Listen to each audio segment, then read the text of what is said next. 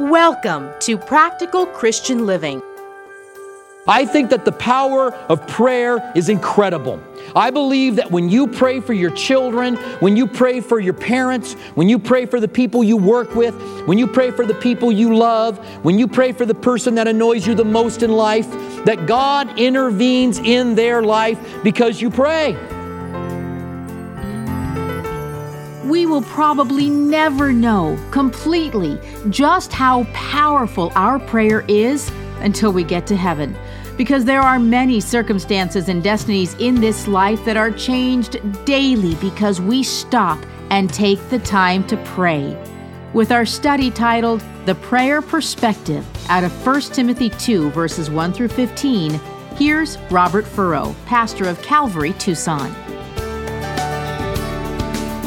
Father, we want to thank you. Lord, we are blessed. We thank you for your word. We thank you that it is a lamp unto our feet and a light unto our way. And we do want to know how you want us to live every day. We want us to know what is the best conditions for us to live in so that we can be effective in the warfare that you have called us to. We are in the middle of a spiritual battle over souls that are perishing, and we want to live our lives in such a way that people around us can see Christ in us, the hope of glory. We thank you for this. In the name of Jesus, we pray.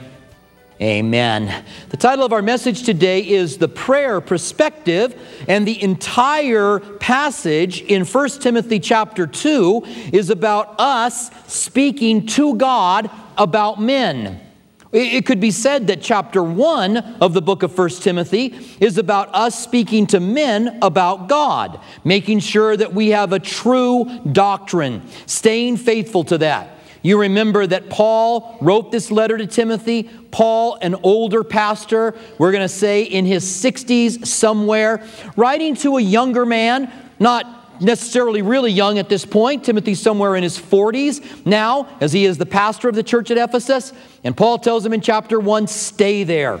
No doubt Timothy wanted to go to some of the other churches in the regions, make sure that they were doing what is correct, minister to them and pastor to them. But Paul says, you need to stay in Ephesus. You need to tell them to stay true to the doctrines that are there and talk to them about me. But in chapter 2, he says, and I need you to talk to God about men, prayer. I need you to call out to God for the sake of people. I want to ask you this question in the beginning of our study. Do you believe that your prayers make a difference in the lives of people you are praying for? Now that might be, you think would be a simple answer to that question, that you would say, for sure. I believe that we pray for people and God moves on behalf of our prayers. But you realize there's a whole group of Christians out there who believe that you can't change anything. That God predestines people, and then that your prayers don't make a difference. But listen, God certainly predestines people, right? But He does that through His foreknowledge. And it says that, whom God foreknew, He also predestined. And this group of people, they so much don't want to believe that they're willing to deny the foreknowledge of God. They'll even say, God doesn't know the future, so how can He predestine people? Listen, the God of the Bible knows the future. The Bible says that God said, I'm the one who can tell the beginning from the end. I'll tell you before things happen that they're going to happen, so you will know that it is me. And God uses His foreknowledge to choose and work and move in people's lives. And you, like Timothy, have been called by God to wage good warfare. We live in a whole new time with a whole new generation that has been placed in our lives. You interact with people in your homes, in your work, in your school, wherever you are and however God is using you, you are to wage good warfare because souls hang in the balance.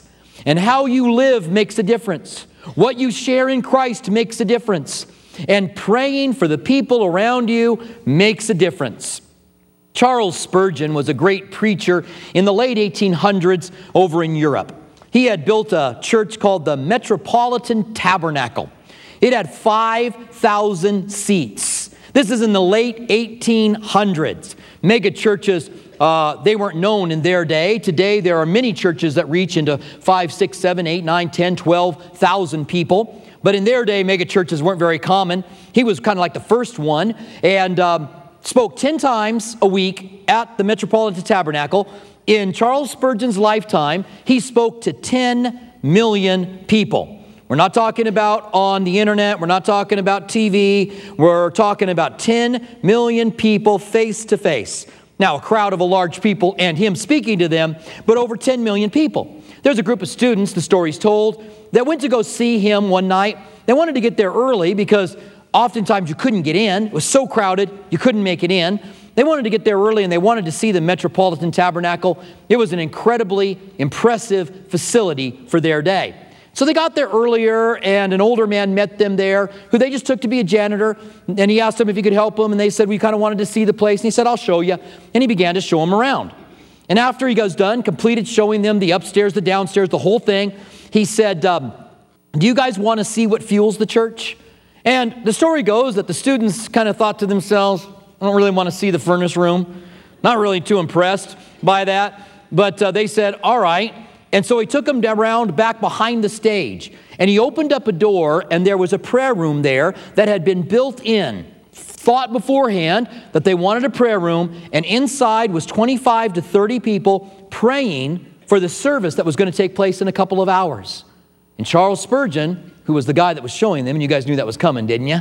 Charles Spurgeon had just walked out front and ran into these guys, and instead of saying to them, hi, I'm Charles Spurgeon, he just simply said, can I help you guys?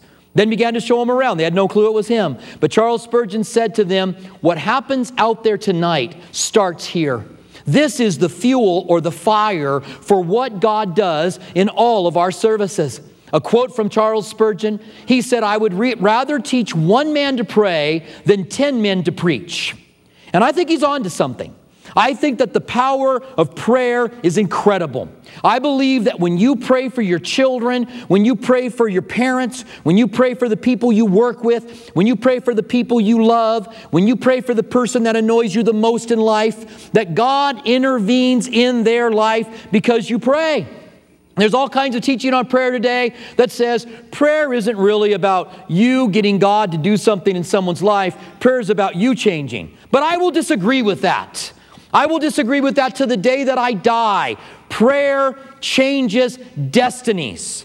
Prayer changes people's lives. And you reach out into the spiritual realm. You and I are not some kind of child coming alongside of God and going, God, can I be involved?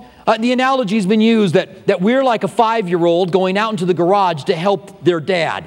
And the dad sees their 5-year-old, and I did this with my kids, and the 5-year-old said, can I help? You ever had that happen, guys? And you go, oh no, it's going to take a lot longer. And so then you say, yeah, take the screwdriver and turn the screw in. And so you're there, no, you got to put it in the slot. You got to kind of, no, that's the wrong way. You got to, no, yeah, you got to do, and then you kind of do it for him. And you go, there you go, good job, Johnny. You helped Daddy. Let's go tell Mommy we fixed the car. So little Johnny walks in and goes, I fixed the car. And so they use that analogy to say, that's us. We're like, but God's doing everything and what we do doesn't matter, but God allows us like a little kid to be involved. You know, that's not the picture that the Bible paints of what you and I do for the kingdom of God.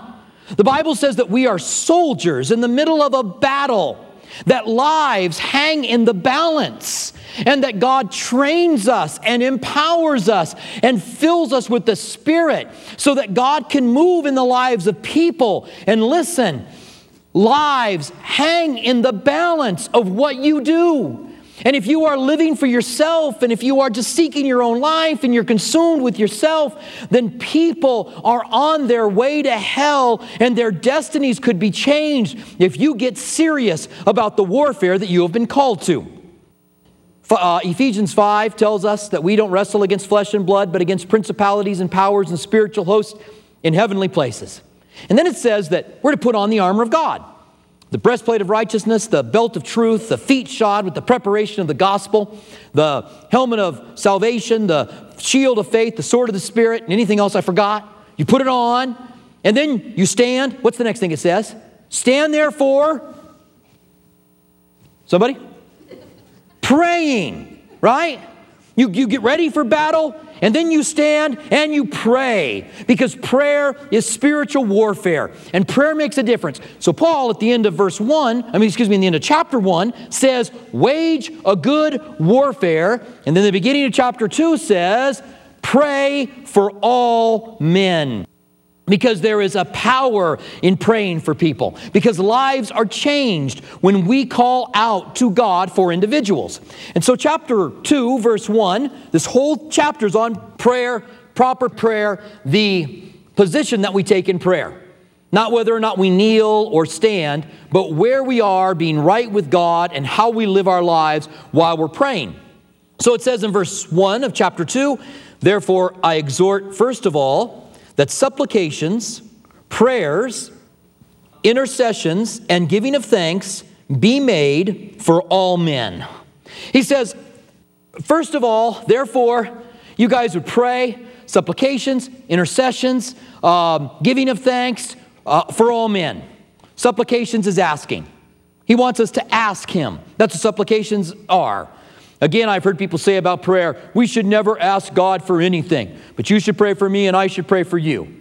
Well, that's a very nice thing to say, but it's unbiblical. The Bible says you have not because you ask not.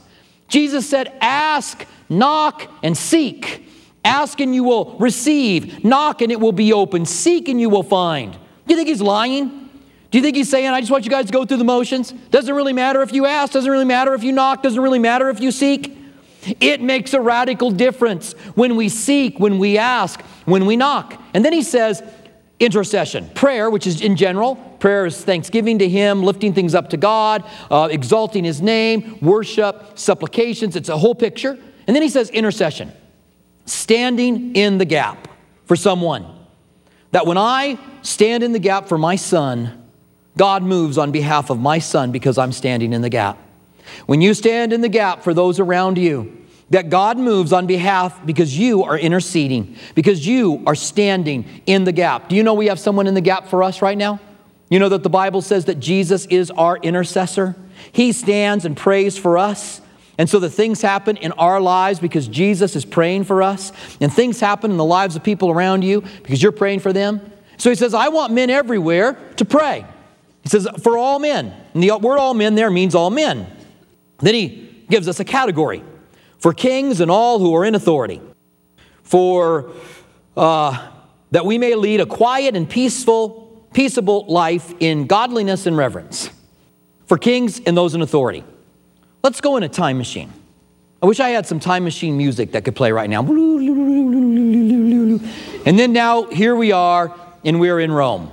Everybody's looking at us weird because we have these clothes on. Everybody's walking around in their robes and their things that they have in Rome. Or let's actually go back even to Ephesus. That's where this letter, Timothy is a pastor in Ephesus. Let's go back to 65 AD in Ephesus. And we're in the city square. And the men are there, because the women are not doing all the work. The men are there, and they're talking about politics. They're talking about the new emperor in Rome. And the new emperor is a guy by the name of Nero. And Nero was about the creepiest guy you could be. Nero was extravagant. Nero was a pedophile. Nero dipped Christians in oil, lit them on fire to light up his gardens. Nero fiddled while Rome burned. And if that really isn't an actual event in history, which some believe it's not, it's at least his mindset. It's the kind of guy that he was. He was the guy to take glee in destruction that took place when he was supposed to be in a position of authority. God put people in positions of kings and in authority so they could care for the common people, and Nero didn't care. Paul, who says pray for kings, would eventually be beheaded by Nero. And when he says pray for kings, he's talking about Nero. Why? Because he says we've got to live a quiet and peaceable life. So why don't you, he's saying to the church at Ephesus, pray for the kings and all those who are in authority because they make a difference in the way you live. Call out to God for them. Pray that they would get saved. Pray for those who are in authority over you. I want to challenge you, if you are one that is just a critic of the president, if you are one that just tears him down, if you are one that just has been caught up in a lot of the talk radio, okay, and I'm not saying that that's bad, I'm just saying if you're one that's gotten so caught up in this that you are just, beside yourself, and you sound like Rush Limbaugh all the time. You've gotten so caught up in it. I challenge you to pray for the President of the United States every day. And don't pray that bad things happen to him. Pray that good things happen to him. Pray that he is blessed. Pray that God honors him. Pray that God would help him to make good, solid decisions for our nation. Because we need it. Because it affects the way we live. And we want to live in an environment until Jesus comes back that is the most productive for the kingdom of God. All right? I don't know what I was thinking in trying to go over this whole chapter together, but at one time, but amen. And I'm glad you guys feel that way, because I really believe that's what God wants from us. I think it's a pretty disgusting thing to God when we just get caught up in that stuff. I really do. God wants us to be calling out for those that are in authority. Boy, could you imagine what might have been done over the last 3.5 years had the church really been behind him in prayer? Because prayer changes destinies. Prayer changes things. All right, let's move on though. Verse 3, for this is good and acceptable in the sight of God our Savior and our Savior. It's good and acceptable that we pray for rulers and kings. It's good and acceptable that we live a quiet and peaceable life. You may want to make a lot of noise. You may want to be used by God in great ways. God may use you in great ways. But the way that happens is by being faithful in the little things. As you're faithful in the little things, God opens up doors. We live a quiet and peaceable life, and this is acceptable. And it's something that is good in the sight of God, who desires that all men would be saved and all would come to the knowledge of the truth. God wants all people saved. And I realize on Wednesday night, for those of you guys that were here, I got up on my soapbox about Reformed theology. I stayed on it for a while. Reformed theology teaches that God doesn't want all people saved. They got a problem with this verse. They say, well, this all doesn't mean all. They say, well, it says that all of Jerusalem was troubled with King Herod, and it doesn't mean all of Jerusalem was troubled with him because a 3-year-old in the backyard wasn't troubled with Herod. So all doesn't always mean all. But God desires all to be saved. They say that's only the elect to be saved, but only the elect is a small amount, because narrow is the way that leads to life and broad is the way that leads to destruction. So now he says all when he's talking about a little bit. God desires all people to be saved. God wants everyone to come to Christ. And there's not a person on the face of this earth that if they didn't repent and call out upon God could not be saved. And Romans 9, which they try to point to, that says that God doesn't want some people to be saved, is talking about the Gentiles coming to faith and the Jews being grafted back into the vine. It's important to read things in context. And God isn't going to put his foreknowledge aside, is he? We talked about that already, right? In this message? I don't know, they're all blurring together to me. It's all one big giant message all morning. God's not going to put his foreknowledge aside. God desires that all men to be saved and to come to the knowledge of the truth. And if you got to go, well, my theology tells me that that's not what that verse means, that tells me your theology ought to change. Because theology is men putting a system together to make sense of the Bible. And if the Bible says one thing and your theology says something else, tell me what should be changed. Should you try to change the Bible? That's not what the Bible says. Or should you change your theology? It's better to take the Bible for what it says. Verse 5, for there is one God and one mediator between God and man, the man Jesus Christ. All of this prayer is connected to Jesus being the mediator and people getting saved. He gave his life as a ransom for all to be testified in due time. Paul says, for which I was appointed a preacher and an apostle. I love that he puts preacher first over apostle. I am speaking the truth in Christ and not lying, a teacher of the Gentiles in faith and truth. And I desire, therefore, that men pray everywhere, lifting up holy hands without wrath and doubting. What's the whole context? It's prayer. It's the context is salvation. God desires everybody to get saved. And I want men everywhere to lift up holy hands and pray. Now, what's the lifting up holy hands thing? When I was a kid, my mother had praying hands all around the house. You guys have them around your house? They're praying hands that were like this. They're like that. They're sitting on our coffee table like that. They were like that. Those were the praying hands. When I was a kid, my mom taught me to kneel at the bed and put my hands together, the praying hands. And I said, now I lay me down to sleep, pray the Lord my soul to keep. If I die before I wake, pray the Lord my soul to take. I said it about that fast every night. It wasn't until I was about 14 or 15 that I realized I was praying I wouldn't die every night. Lord, kind of a little disturbing for a child to be praying that particular prayer. But I don't know if that's what it means. I think that what he's saying is lifting up holy hands. You got to get yourself again into the whole Jewish culture. Paul's Jewish, very Jewish, okay? He's been a Pharisee. He's been a scribe. And the Jewish culture in Paul's day, even the Jewish culture in our day, there's a lot of hands go on. And when you're passionate about something, you use your hands. And when someone cuts you off in a car, you use your hands. What? What? You idiot! You got in my way. I think what God is saying is, hey, lift up holy hands. Let's be passionate. God, save my children. God, save my parents. Lord, intervene. Because if you don't intervene, what's going to happen to my kids? If you don't intervene, they're lost. They're perishing. He says, I want men everywhere to lift up holy hands without wrath and without doubting. That's what he wants from us. That's effective prayer. Effective prayer is fervent prayer. Effective prayer is holy. And you can be holy by calling out to Jesus today and asking him to forgive your sins. You might say, my prayers aren't going to be very effective because I'm not a holy man. You can be in a moment. You can be if you confess your sins, because he's faithful and just to forgive you of your sins and cleanse you from all unrighteousness. And at the moment that you pray that prayer and begin to pray for your children, you're no different than a guy, if it were possible, who has not sinned in the last 10 years. You might think that his prayers would be more powerful because he's been a good guy for 10 years and you've been a good guy for 10 seconds. But in the spiritual world, you both stand the same. This guy doesn't even exist. He never will exist, okay? Because no one's going to be perfect for 10 years, right? But if there was, you would both stand before the throne of God, calling out upon his name the same, so that every man in here can call out to God for the sake of his children. You can lift up holy hands and plead with God for your family and your home and the lost. Paul says, that's what I want. Men everywhere to lift up holy hands, and likewise the women.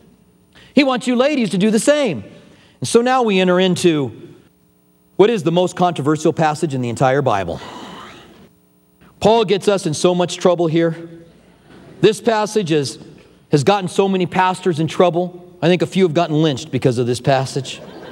I think some ladies in the church all got together and said, get a rope. Let's get that guy. Can't believe he said this. This has been so misunderstood, and there have been guys that have used it to try to say to the women in their lives, I'm in control over you. You do what I say because I'm the man of the home, and you'll listen to me. Which is not what he was wanting to say at all, not here or not in the letter to the church of Ephesus. In the letter to the church of Ephesus, he says, to the women, be submissive unto your husbands. And then he says, and husbands, die for your wives. Lay down your lives for them, even as Christ laid down his life for the church. And when the Bible says women be submissive, we go, what you talking about, Willis? What do you mean be submissive to my husband? I'm not a dog to be submissive. But you realize when you keep reading that the husband's got the harder part because he lays down his life for his wife. And let's just think about culture. Let's think about our culture first of all. Where have we come from? Let's think about women and what women have fought for over the last 100 years. That is our culture. Let's think about women fighting for the vote. Let's think about women fighting for equality in the workplace. Let's think about women fighting for equality when it comes to wages. And these have been fights. These have been very real fights in our culture. And when we read this passage, it's very hard for us to take the glasses of our culture off and realize that if Paul were writing in our culture, he would say it differently. But he's writing in their culture. And in their culture, there was something else that was going on. Thank you for joining us for Practical Christian Living with Robert Furrow.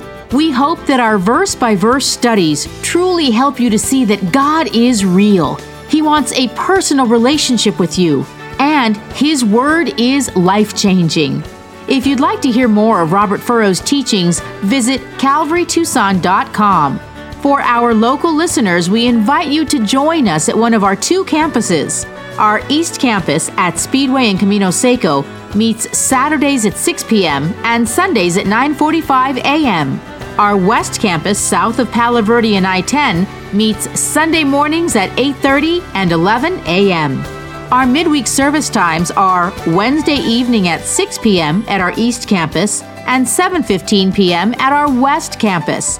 If you prefer, you can watch our service at live.calvarytucson.com and also on our Facebook page and YouTube channel. Our online campus is available during East Campus service times. If Practical Christian Living has blessed you and you'd like to donate, please visit PCLAZ.org. That's PCLAZ.org, where you can make a secure one-time donation or sign on to become a monthly partner on a reoccurring basis. Have you accepted Jesus into your life, or do you have questions about salvation? We'd love to hear from you. Email us at saved@calvarytucson.com. And don't forget to follow us on social media, Instagram at Calvary Tucson or Facebook at Calvary Chapel Tucson. We want to remind our local listeners that you can watch Practical Christian Living TV Sunday mornings at 8:30 a.m. on KGUN 9. Thank you for joining us for Practical Christian Living.